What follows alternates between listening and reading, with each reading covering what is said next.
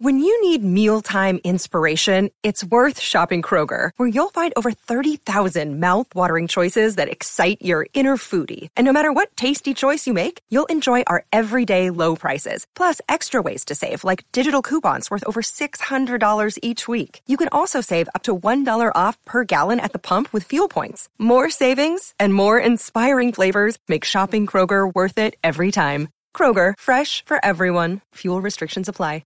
This episode is sponsored by BetterHelp. It's a hard fact of life that life can be hard. That might sound like bad news, but the good news is that therapy works, and BetterHelp can help you find a therapist to do what you need to do to stay on track.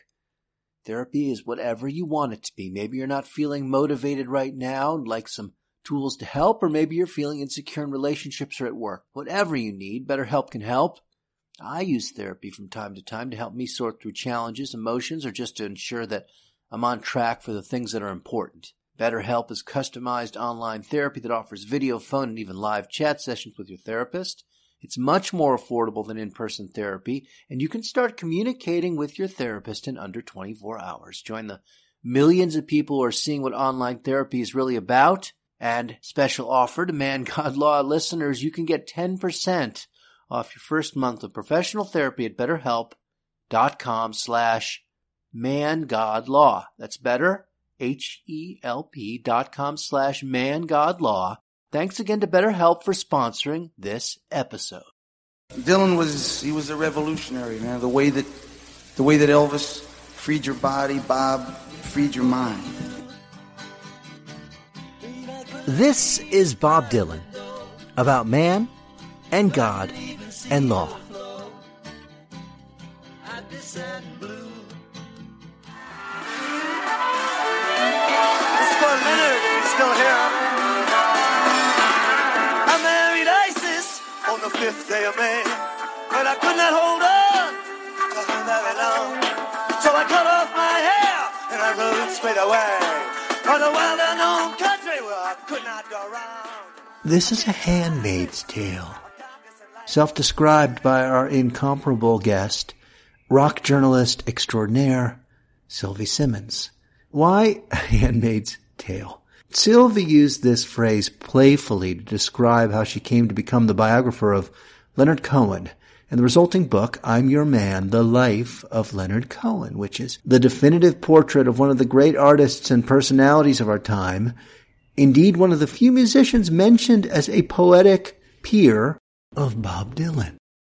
The handmaid she must have in mind is quite the opposite of the figures of subjection by gender in the terrifying novel by Margaret Atwood, now streaming as an equally jarring TV series in which women are forced into servitude, their only viable role in society defined by the capacities of their wombs. But birth and myth and partnership do describe Sylvie Simmons' essential role in popular music. Having interviewed just about every rock and pop star of acclaim except for one, Bob Dylan, and we do have our fingers crossed on that one, as you will hear, from Tom Waits to Michael Jackson, the Gentlemen of Led Zeppelin to Stevie Nicks, Johnny Cash, Motley Crue, Tom Petty, and on and on and on. Sylvie plays a role with intellectual depth, poetic empathy, and exhaustive musical knowledge required to birth and sustain the rock and roll mythic canon. Rock and roll lives as a weaving of myths, and the rock stars are Zeus and Hera, Penelope and Odysseus as much as they are Homer. They are gods and heroes to those who love them, the actors in ethereal stories of primal purpose, of love and death and friendship and God and war. And they narrate these stories about themselves and others, these stories about us. It's no coincidence that we call Dylan and Elvis Costello and Joni Mitchell gods at the same time as we call them bards, like the bards of old. The raw material and process are the same, even as they were in ancient days, even though the times they are a-changing. But there's another element as well, that of the handmaid, the teller of tales who is the rock journalist. Yes, so much of what we know about the gods of rock come from their music, but it is the rock star interview, pioneered by the rock Bible, Rolling Stone magazine, as named after Bob Dylan's own song, where testaments of rock and roll were given. kind of like an oral tradition to the sacred texts of the songs, kind of a New Testament to the Old, explaining the gaps, coloring the personal details, humanizing the gods. This has been Sylvie's unique role in the rock and roll mythology for 45 years, and in this context, we talk here a great deal about Leonard Cohen, his intersection with Dylan, how Cohen and Dylan work, how rock's myth makers play, and what all of this might mean from a very personal lens framed by a truly thoughtful, knowledgeable rock and roll pro joining us by the good old-fashioned landline from San Francisco. Welcome to Bob Dylan About Man and God and Law, the podcast that inspired the book about man and God and law, The Spiritual Wisdom of Bob Dylan. The book is on sale right now wherever books are sold. I hope you read it soon. I'm your man, because I'm your host, Stephen Daniel Arnoff. Welcome to episode 2 of season 3, Leonard Cohen and Bob Dylan with rock journalist Sylvie Simmons. Thank you so much for making time for a conversation. It's actually an honor and privilege to have a chance to speak with you because as a reader and student of rock and roll, of popular music, I am well acquainted with your writing, the many interviews. The list is incredible. The Clash, Tom Petty, Johnny Cash, Motley Crue, Steely Dan, the Beach Boys, Kiss, Stevie Nicks. I mean, the list goes on and on and on and on.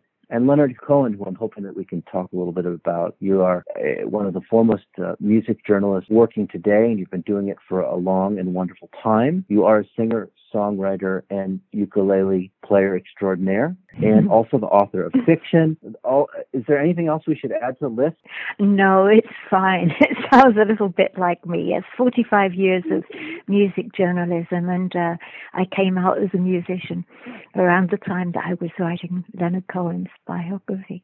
So it really was writing that biography, it seems, that brought out that musical performer, the songwriter, and it really brought you into a new place in your career. It really was the impact of spending that time with Leonard Cohen and writing that book? It was more the impact of finishing the book and wanting more than anything on earth after 3 years of work, writing it every day, to get out into the world at the same time as Leonard Cohen was going on his wonderful tour, the absolutely groundbreaking, extraordinary comeback tours that he did. Comeback being a horrible word, but it's a simple way of saying it. And I was going on my own tour with the book and mostly playing at different kind of music places as opposed to bookshops. And I thought, well, I'll take a ukulele along, and instead of just reading to people, they can read the book themselves. I'll just be a human Leonard Cohen jukebox on my ukulele, which was easier to carry than a guitar. And by the end of this long, long tour around many, many countries, I kind of got over the sort of stage fright that stopped me being a singer-songwriter in the first place and sent me into writing about music instead and just playing my own songs at home. So it was with kind of Leonard's, I don't know, I wouldn't say his actual kind of support. He wasn't calling up people and saying, you've got to put Sylvie on stage. But I think he was rather delighted at my going around with a ukulele, which was his first instrument or his first string instrument before he played the guitar. So was the ukulele his Buckskin Boys instrument of choice? Or was that even before the Buckskin Boys? No. It was before the Buckskin Boys. I think in Canada they tended to give out ukuleles to kids, whereas in England, where I'm from, they gave us recorders, the little blowing things. So right. While he was getting, some nifty handwork in, I was more about blowing into a tube in my childhood and had to come to the guitar a bit later without those kind of nimble fingers. How was it that you came to be the person who wrote I'm Your Man, who wrote what I think has been described not just as a kind of gold standard as a rock and roll biography, but really as biography, and the amazing timing of the book, and as you described it, Leonard Cohen's, what you called the comeback, hesitantly called the comeback, but clearly a kind of re-emergence. How did it come to be that you were the person who wrote that book? how did I become Leonard's handmaiden with the pen? Well, I guess if we kind of have the wavy screen and go way back, I mean, Leonard Cohen's music was there just about the day that I hit puberty. And it came in the form of a cheap compilation album. I was living at home still. I was a little kid with my mom and dad loving the Beatles. And I bought an LP that was really, really cheap, the price of a 45 of a single, back in the late 60s. And it was American people that were signed to Columbia Records, and they considered that Canada was near enough America. So Bob Dylan was on it. I heard Bob Dylan for the first time really on there. And also Leonard Cohen. And just hearing that voice in my little bedroom on my portable record player somehow made me sit up straight and really, really listen. There was something in his voice, a kind of a formality, a strange formality, but mostly a kind of feeling that this guy has something to say. He knows how to say it. And I remember waiting until my birthday to get the first album, I didn't have the money to buy it, and being rather shocked at his picture looking like a dead Spanish poet on the front cover and thinking, wow, this doesn't look like Paul McCartney. But this where my love of the music started, and then as a music journalist I came to interview him, and the time that we spent the most time together was in 2001, after Leonard Cohen had come down from living on Mount Baldy to do, as a Buddhist monk, to make an album that he had written with Sharon Robinson, writing the melodies. It was wonderful, absolutely wonderful album. He was in London where I was and doing interviews. And the interview, we got together for 3 days. We had a lot of time together to do this very long interview for Mojo magazine. And we stayed in touch briefly afterwards by email. And after that, of course, the protocol is you walk slowly back out of the room like a courtier with a king, and you don't stay in touch. But I realized when I was transcribing that tape that though I got some wonderful, wonderful quotes from him and material, he kind of was blowing the smoke in my eyes a lot of the time, in the sense that he managed to sort of dodge some of the questions, but by giving such articulate answers in that kind of heightened language of his, you feel like you've got something wonderful to print, but deep inside you're thinking, I've got to get further into the soul. I need to really know this man. And so eventually I kind of got in touch and asked if I might do a book. Does that mean that when you were getting in touch and sort of making the pitch through whatever channels you utilized, that you were saying to him, I think we can go deeper, there's more here, I want to remove a layer? How did you present or represent yourself as a person who could, as you say, be the handmaid to the tale? Well, I think that it would be very dangerous in my experience of interviewing rock stars and pop stars and celebrities over the years to say, I want to go deeper. That will close the door so quickly in your face, because there's still this area of, especially if you're a sort of shy man in a way, which Leonard was to some degree, shy about his privacy being invaded to some degree. A lot of frontmen are like that in bands. You could talk to a guitar player or a bass player or certainly a drummer, and you'd get everything they ever did out of them. But with a singer, somehow they like to hide behind the press releases. They've got a story they want to tell you. So now I got in touch and I said I would like to write this book. I told him that I felt that he was underserved by biographies.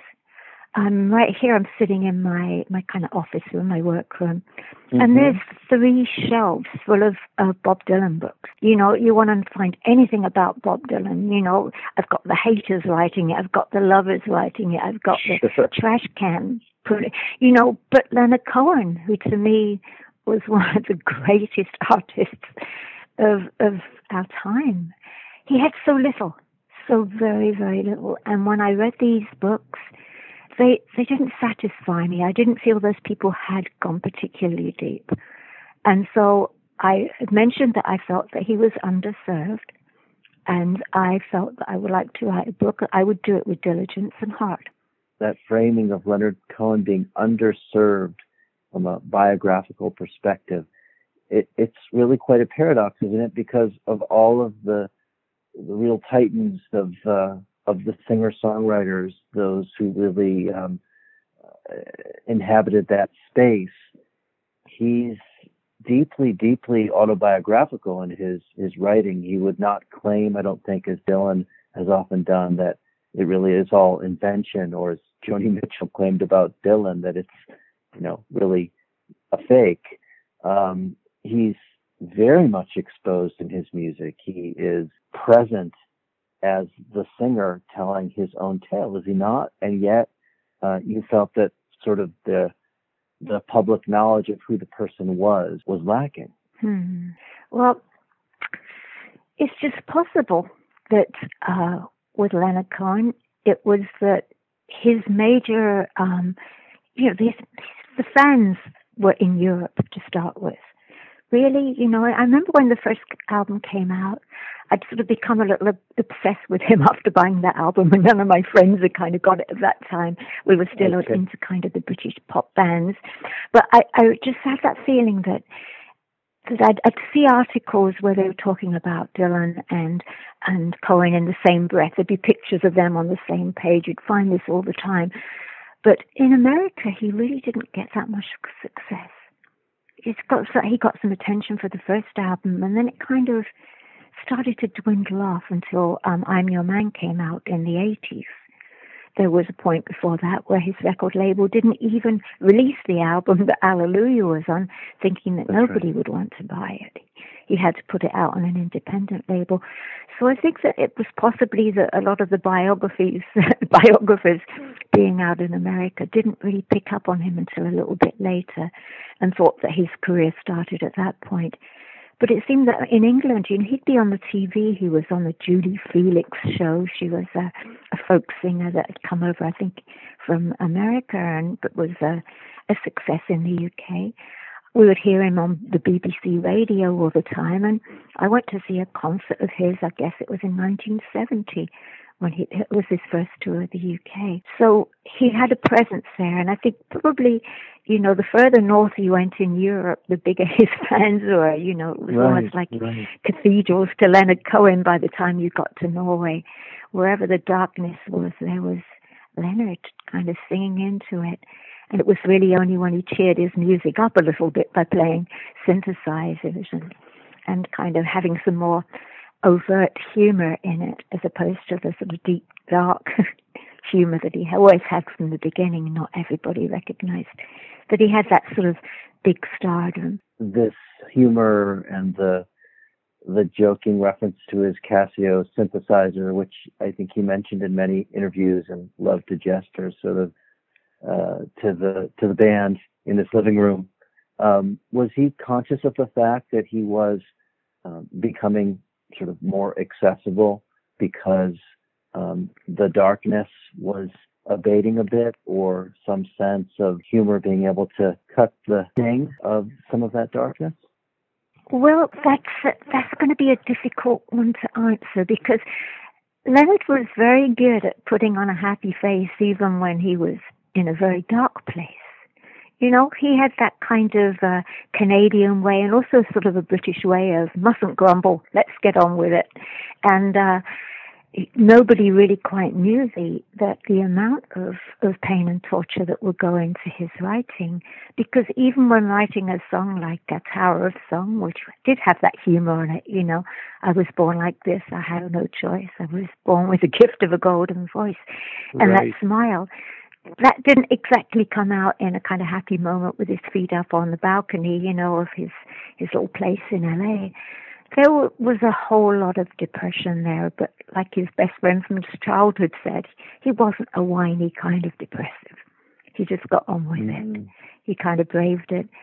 He was in a position of really like knowing and accepting as the years went by with his studies that the world was broken, everything was broken. It was imperfect, but he was a perfectionist nonetheless. So he was in a bit of a mess with that. And it wasn't till he was 70 years old and finally the depression lifted, that he could kind of go on stage with that sort of genuine joy. But there's also some joy, of course, in having an audience. The image of him skipping across the stage sticks in my mind from that final series of touring, and that kind of whimsical, almost ecstatic, but fun. Just someone really just enjoying themselves. He was enjoying it. I mean, it was so interesting. It was one of the things I was talking to him about. I was sitting with him in his tiny kitchen at his tiny place in LA, of which he only lived in half of it. His daughter had the other half. Right. And I was asking him about, how, when, why did the depression go? I said, let me do kind of chicken soup for the soul, heal depression the Leonard Cohen way. And he said, well, it takes more than 30 years, darling. And it was very, very true. He said he just woke up one day, I guess he was 70, and he looked out the window and he heard the birds and sing, and he felt joy. And he said, is this how normal people think when they wake up in the morning? He hadn't realized it. He didn't want to talk too much about how it was cured because, as he said, as my mom always said, don't look a gift horse in the mouth. If you talk about it, it might go away. Speaking of normal people, one of the things that we're doing on this podcast, which focuses on Bob Dylan, is we've been thinking about Dylan in context of some of his peers. When Cohen thought of peers, the other quote unquote normal people working in the vineyards where he toiled, who did he see as his peers, his creative peers? Well, it's very hard to say because he could never really name anybody. I mean, he knew who Dylan was, but, and he obviously very, very much appreciated Dylan's work. But Dylan was like 7 years younger than Leonard. Leonard was a poet, a published poet, not just a poet sitting at home and not putting melody to the words that he wrote. He was a poet and acclaimed as such before he had become a person in the music business. He had turned to the music business purely and solely, he said, because he was making not enough money to write. Now, this is a strange thing because Leonard was from a well-to-do family. He could have just joined any of the companies that the family owned, or even one of the philanthropic organizations had made a living and gone off to be a poet, but he wanted to make his money by himself, or with the help of Canadian grants, which I believe are quite good. I was born to the wrong place. But, yes, I keep asking him if they take me in now that I'm there. Well, as a handmaiden of Leonard, I would think I should get a visa or something. And as for music, as far as musicians, he would listen to Ray Charles, and mostly the Ray Charles sort of singing country songs. He really did not have that kind of background in music. He wasn't raised on much in the way of music. His father liked old World War I songs. His father had actually served in World War I, and it had been for Canada, and it had been the war that had given him some kind of wound that Leonard really didn't quite know what it was, that had sort of led him to die when Leonard was 9 years old. So there was nothing from the family. His mother sang kind of Russian folk songs, so I guess there's a little of that in there, the kind of that mix of joy and mournfulness in the early things. And he had learned to play by kind of copying or taking a few lessons from a Spanish kid that he'd met in the park behind the house in Montreal where he lived with his parents. But previous to that, he'd learned some folk songs at one of those summer camps that Jewish kids are sent to. So he had that backing, plus before that, the ukulele. So on musical peers, not really. And that's probably why his music, when you listen to those songs on the first album, they're so completely not just timeless, but out of time. They don't relate to anything that was around at the time. At least Dylan, he had Woody Allen. He had his Woody Allen, Woody Guthrie. Well, I like that. It should have been Woody Allen, shouldn't it? Perfect, both Freudian and Freudian. The whole. Yes, it's a very good Freudian slip. But it could be Jungian, and I had a weird dream that way. Who knows? It was Bob Dylan's. I don't know if it was 115th dream, but at the same time that Dylan was doing his shtick, if you will, It was just a bit after Lenny Bruce had left the Village, but Woody Allen was there, Richard Pryor was there.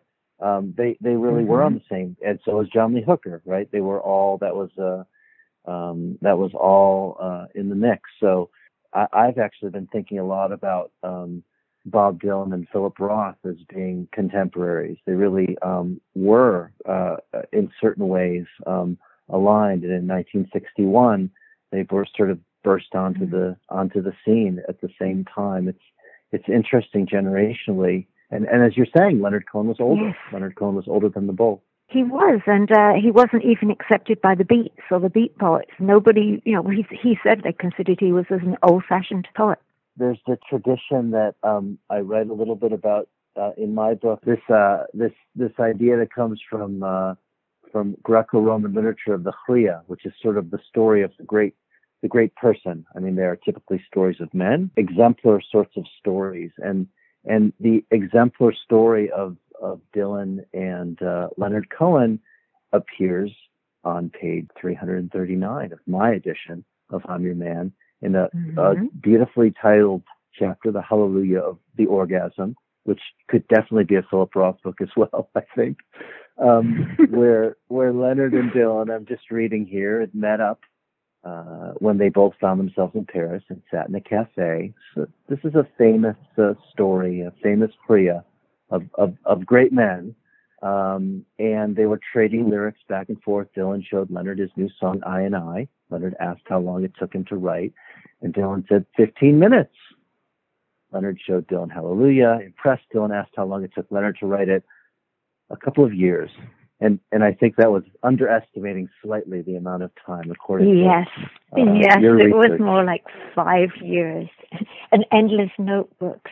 But there are some artists that do go for the instant. I mean, let's just wander just temporarily into the rock world for a moment. Neil Young, he writes something, there it is, it's done, it's finished. He decides who he's going to work with on it, whatever he feels like, and it's out, and then he's moving on.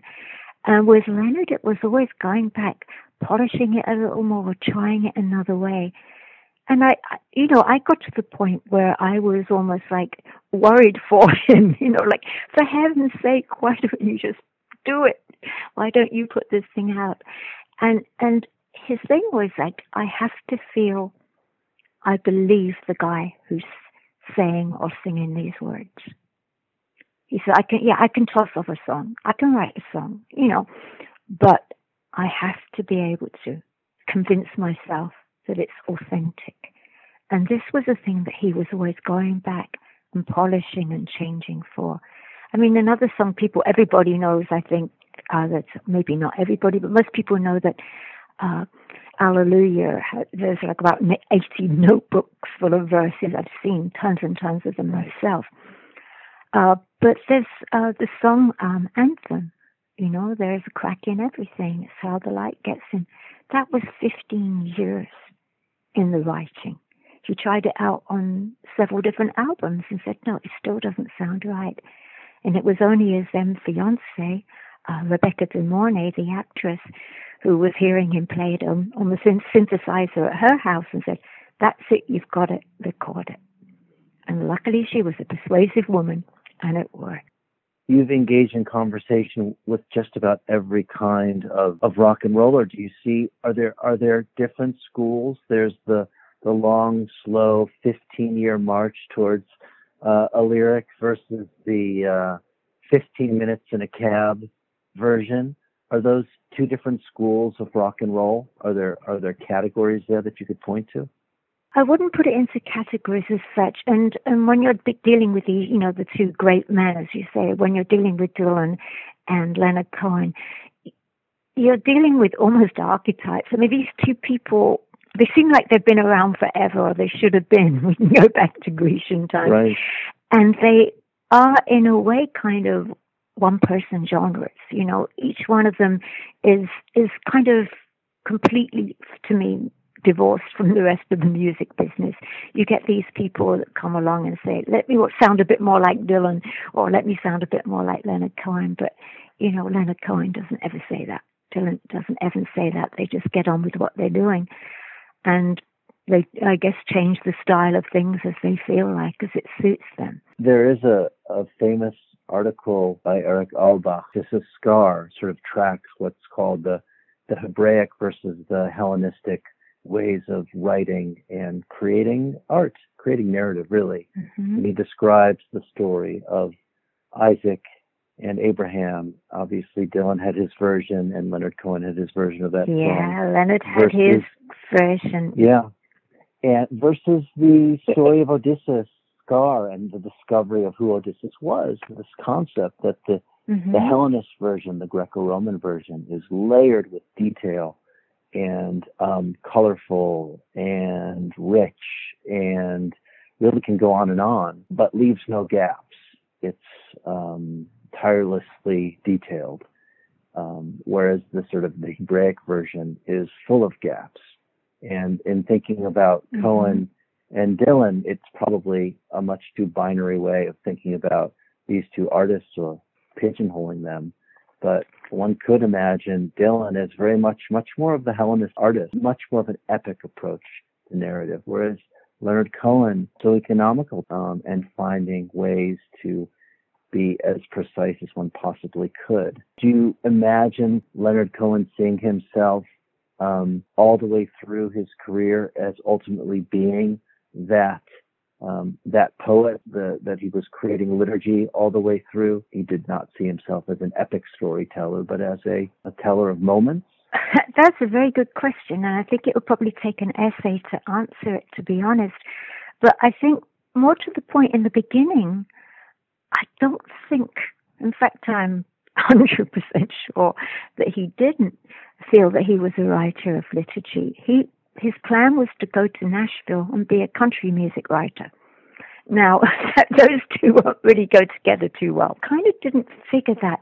But it's quite interesting that when he first read the poetry of Lorca, when he first decided to become an actual poet as opposed to just a kid at school who writes the odd poem and gets a pat on the head, where he felt he could really do it seriously was by happening upon a sort of book sale outside a bookshop where he picked up a book of poetry by Lorca, a Spanish poet.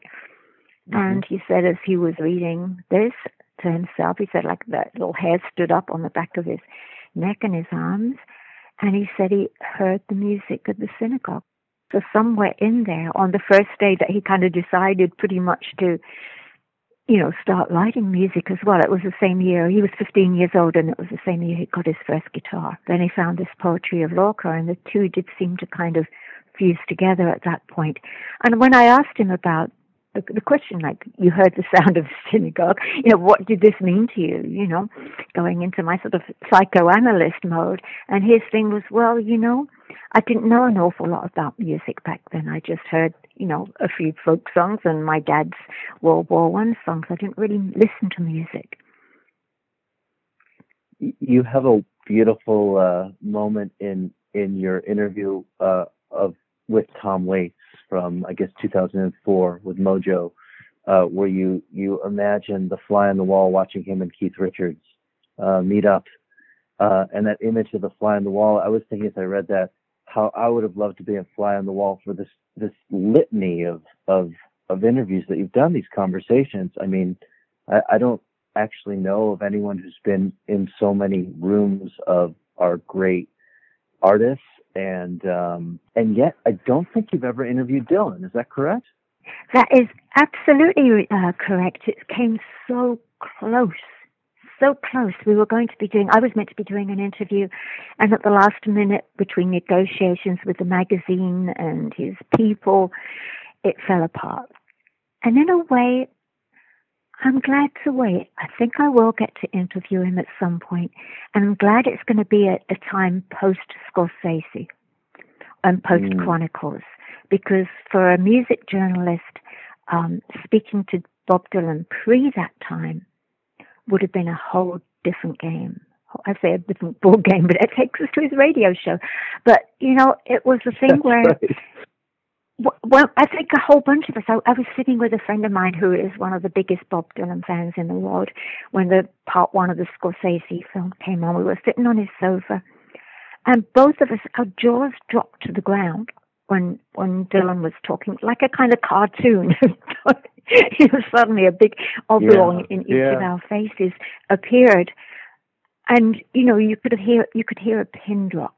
We were so rapt by hearing him tell the truth, just to say what he really felt about the music that he'd listened to, all of these things. And that same feeling with Chronicles 1, which I think in Mojo we were doing a piece on the best Bob Dylan books, because there are so many, and these magazines do love their kind of top tens. I think it's a boy thing, girls 10. No, it was an easy one. That Bob Dylan's Chronicles 1 was a marvel, an absolute marvel. I love it. It's it was the Bob Dylan, the New Testament, really. Here I am. I'm not going to play games. So, and we'll get to the New Testament in a moment, because you wrote a wonderful essay in the collection Faith Essays, True Believers, Agnostics, and Atheists. You wrote a wonderful essay called Jesus, a Love Story. So I wanted to ask you about that. But before we do, you read that too. That's funny. Yeah. I wonder why I've forgotten the name of the book. I thought, Lordy, there's another Sylvie Simmons out there doing things. No, Professor, it has been a great pleasure preparing for this seminar. I must say, a lot of fun for sure.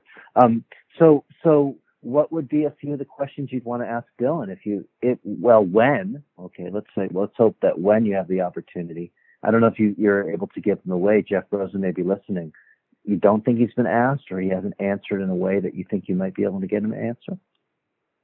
Well, I'm keeping those secret until that happens, for sure. Okay. But I can tell you one thing. You'd mentioned Tom Waits, and I remember one of the last times I was at Leonard's house talking to him for the book, and he was in a quiet mode, Occasionally, we just would sit there on the balcony. He had this one balcony, a tiny little thing with a table and 2 chairs, and there'd be the dogs padding down in the yards, and he would usually bring out some smoothie that he'd made or something, or a good glass of wine.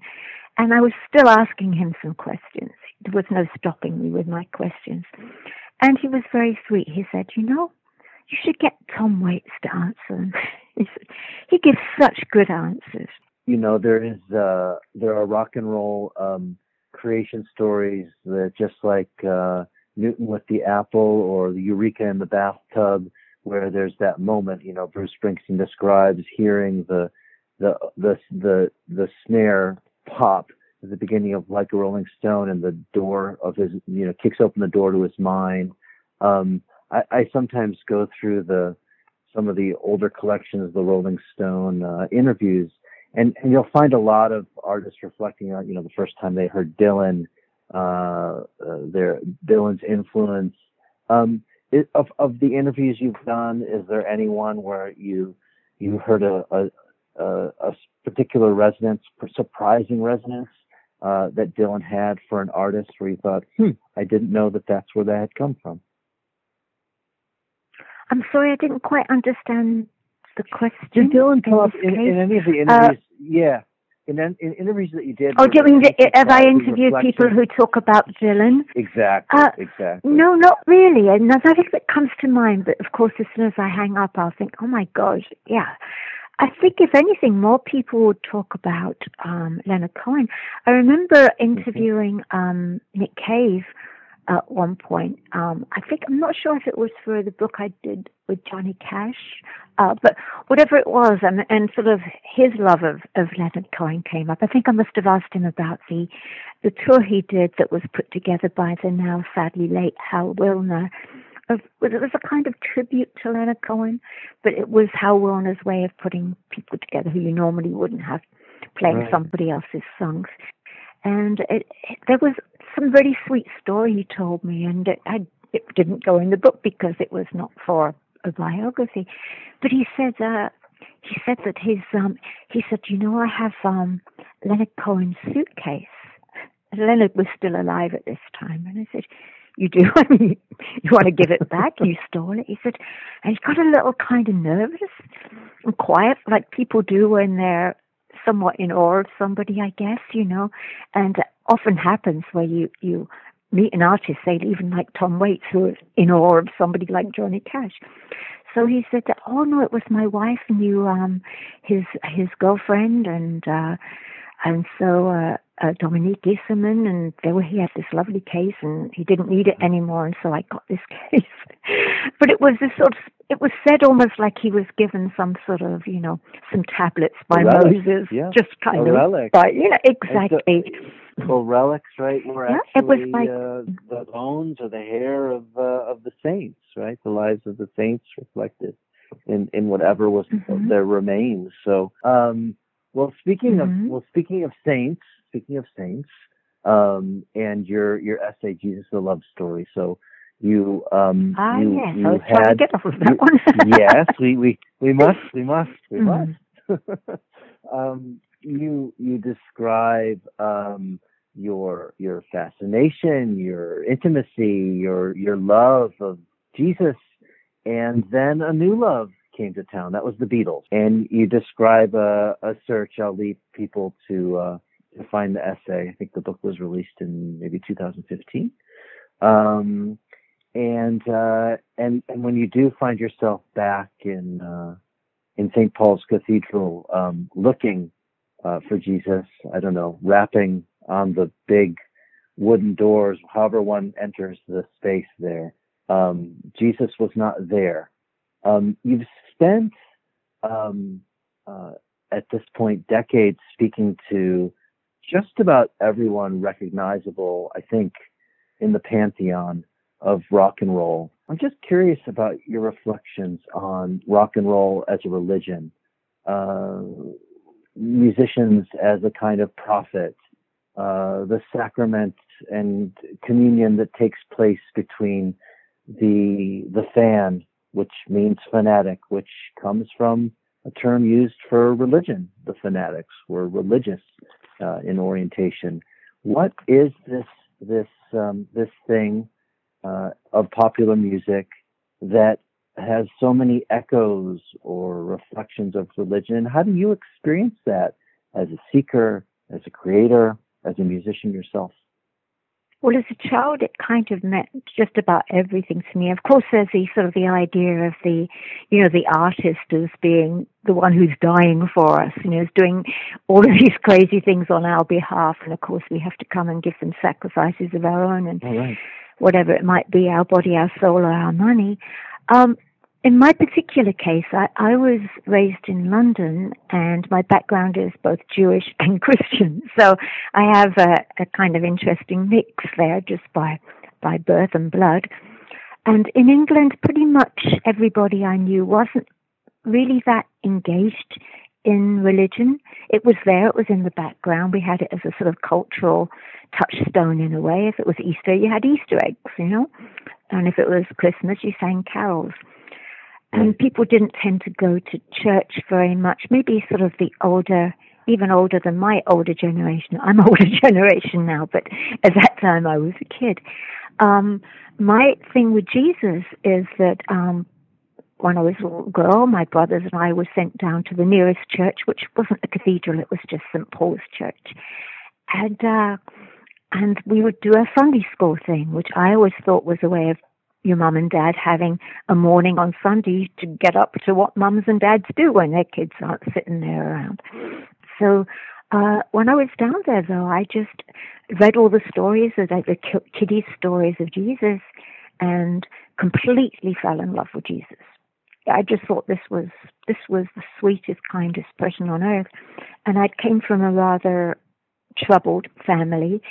And so in the end, Jesus became kind of like my imaginary friend. Now, there will be people who are atheists who would say that all of these people in religion are your imaginary friends. But this was like a close friend who I would go and see every day in this secret passage in this church.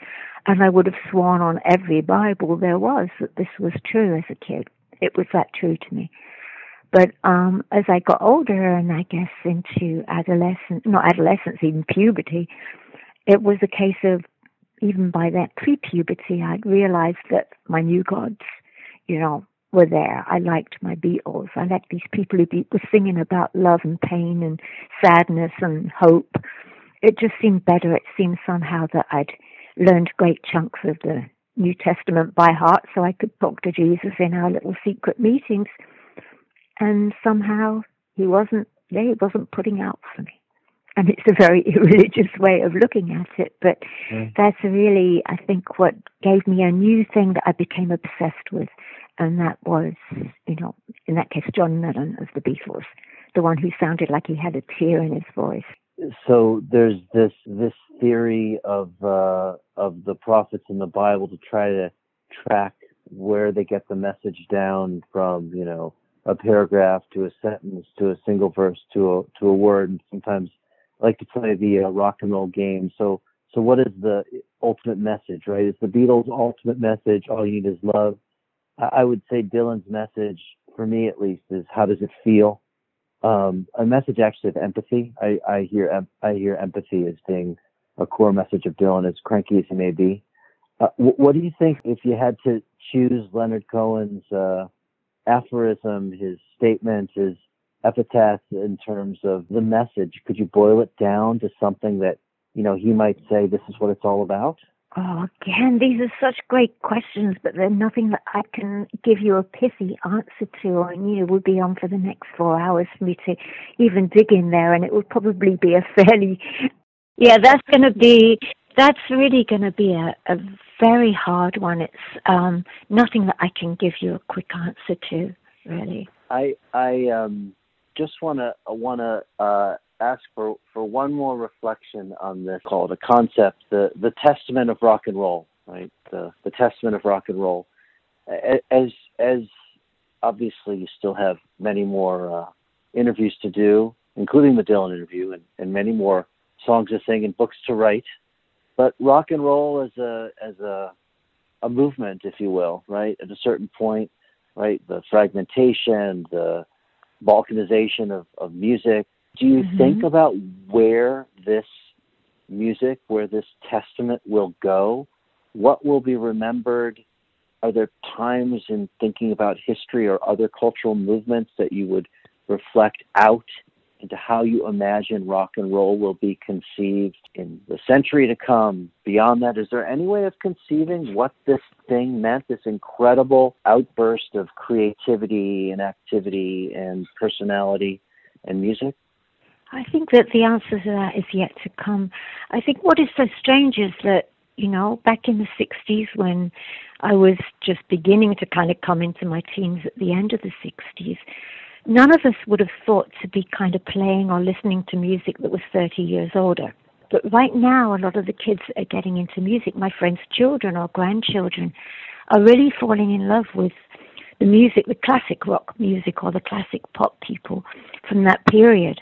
So clearly there was a golden age, and the environment and the culture was ready for that. Certainly in England, at that time in the 60s, it was still very monochrome. Nobody had really come in and turned the lights on until the Beatles got psychedelic, and everything kind of seemed to change in my world and the world of post-war Britain. But there really wasn't anything on the radio or the TV that you could really hear this stuff going on. We had pirate radio that was offshore because the BBC, which was our national radio company, would not allow it on shore. They had to go and sit in boats and possibly get arrested if they came back in, if there was a policeman nearby. So really, it was a kind of a thing you had to almost seek out. It was also, like we were talking earlier about sacrifice and relics, the religious side of it. You went and bought an LP. An LP cost a lot of money, as you couldn't steal it like you can now off the radio, and even with CDs, because you could just put them in your pocket and walk out. An LP was something hefty. It had artwork on it, had lyrics on it. You learned everything. All the credits, you knew the names of everything. You looked in it for signs. And to await a new album really was, it's like waiting for another chapter in the New Testament, something coming along. So it's the culture there. We didn't have anything else going on. We didn't have the distraction of social media, thank God. Otherwise, Lord knows what would have happened. But there was this thing that where music was, the most important thing in certain people's lives that I knew. And we had to learn a lot. You know, even to go and do an interview, you'd had to have read all of the music press for the last few years to know anything about that artist, because you couldn't just Google it or go onto Wikipedia and find an instant answer.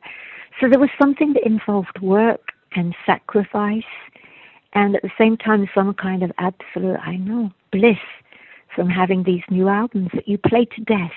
The interesting thing about the LP is those grooves could be killed. I actually did play my first Leonard Cohen album to death.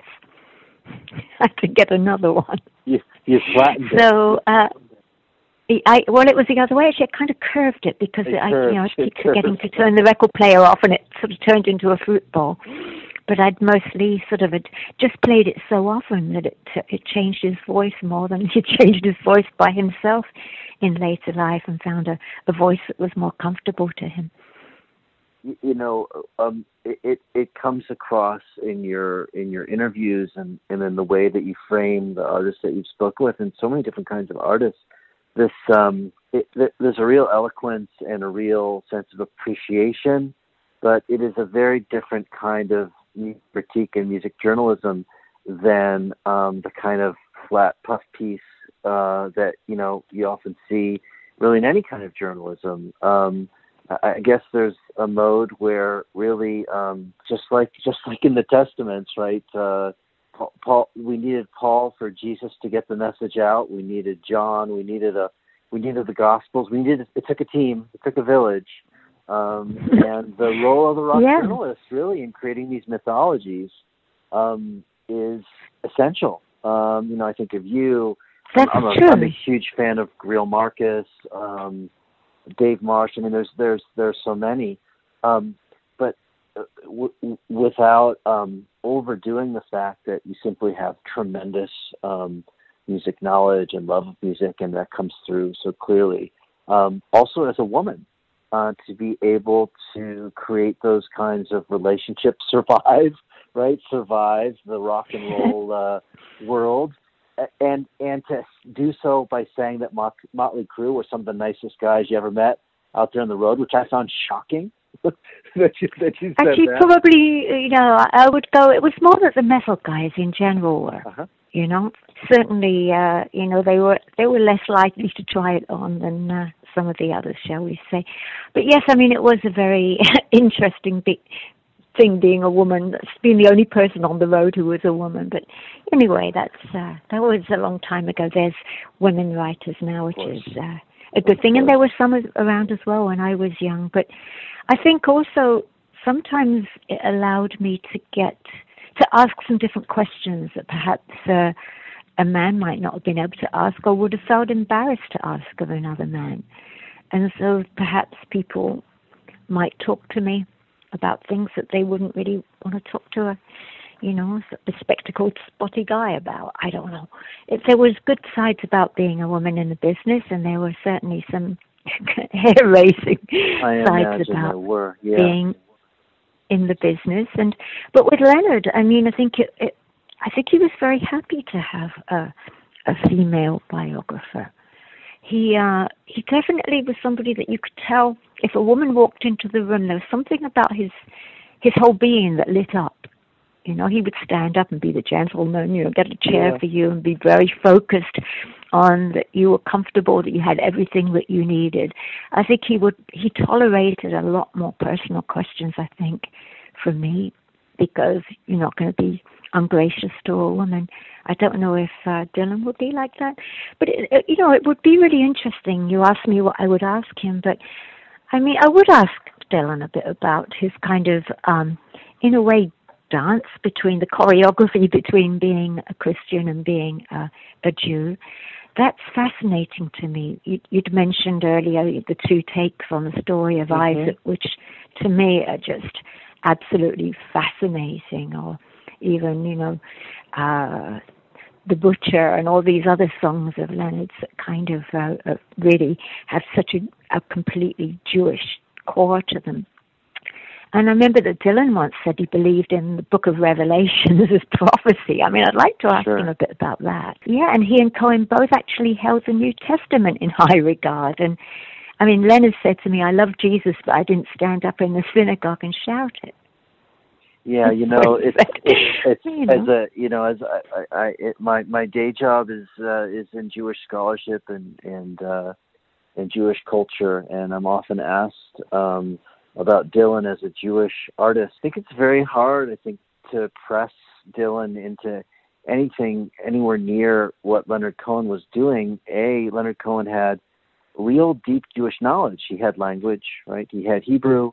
He had an education. He studied with his parents, with his grandfather. He came from a community that was a learned community,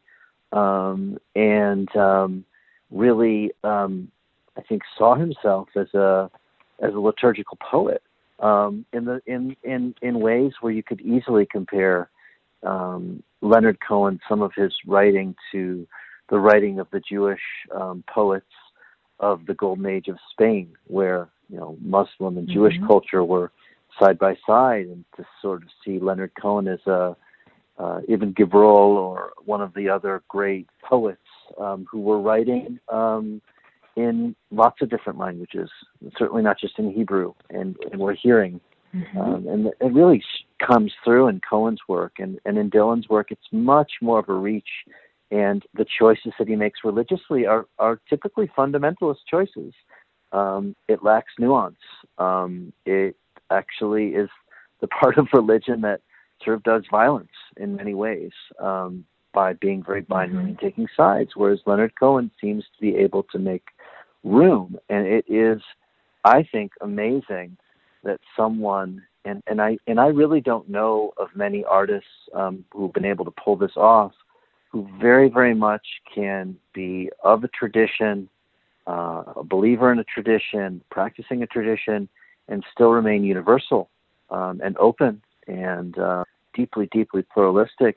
I think it's a commentary maybe on his personality, the way he was raised, that sense of openness and the love and intimacy that he was able to bring people towards as an artist is it's truly profound. You had a great gift to be able to have those conversations with him. How beautifully you put them across in I'm Your Man. So thank you for that.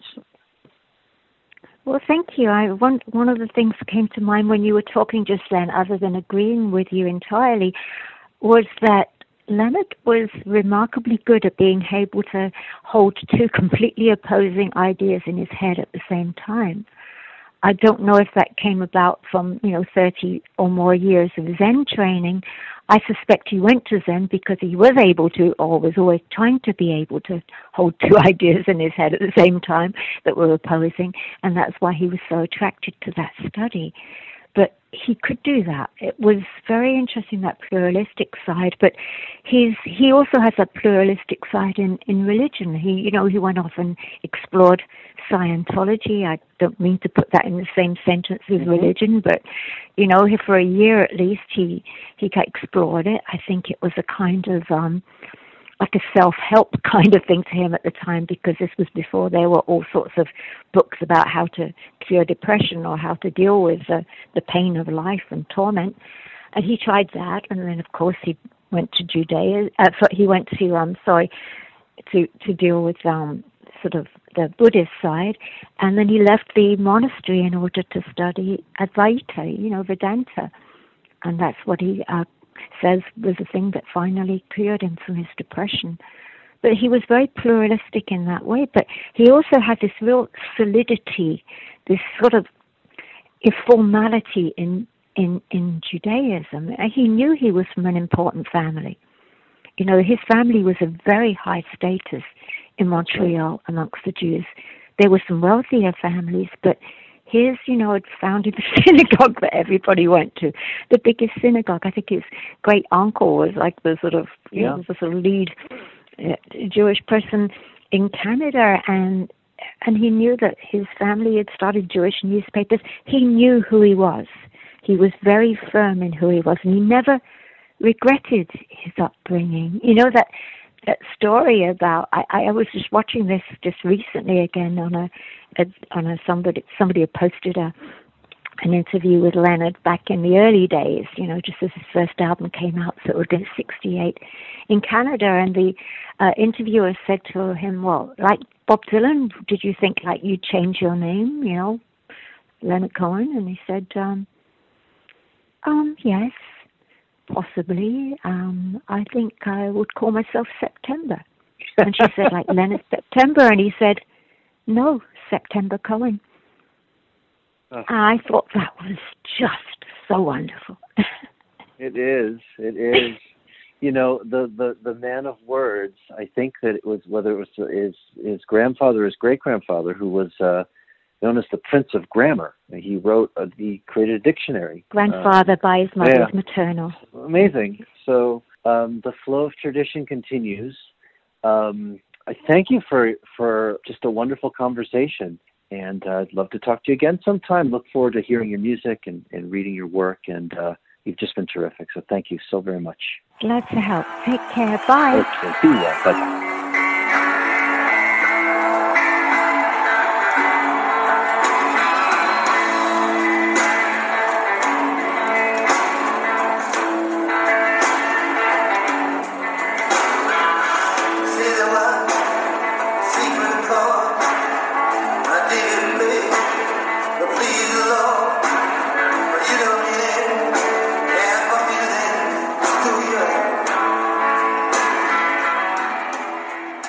This has been episode 2 of season 3 of Bob Dylan About Man and God and Law.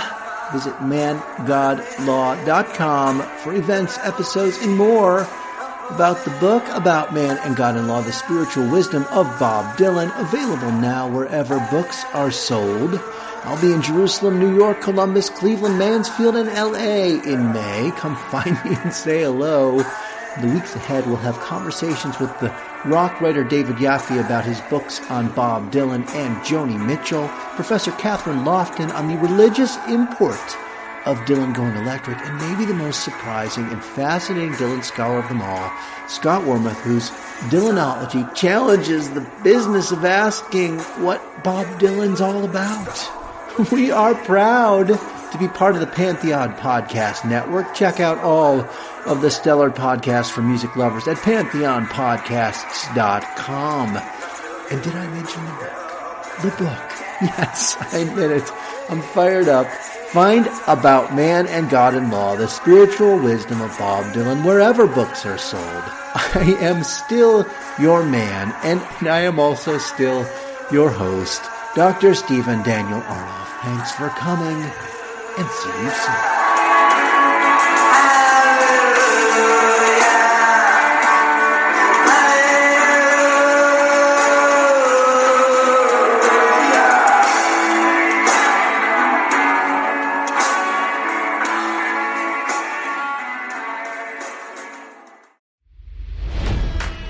It's NFL draft season, and that means it's time to start thinking about fantasy football.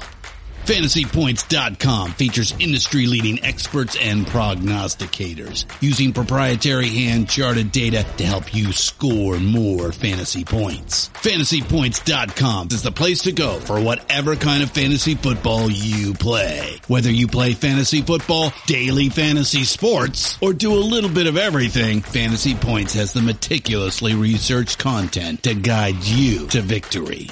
And why wait for the fall? Fantasy Points also covers the new spring football league, the UFL.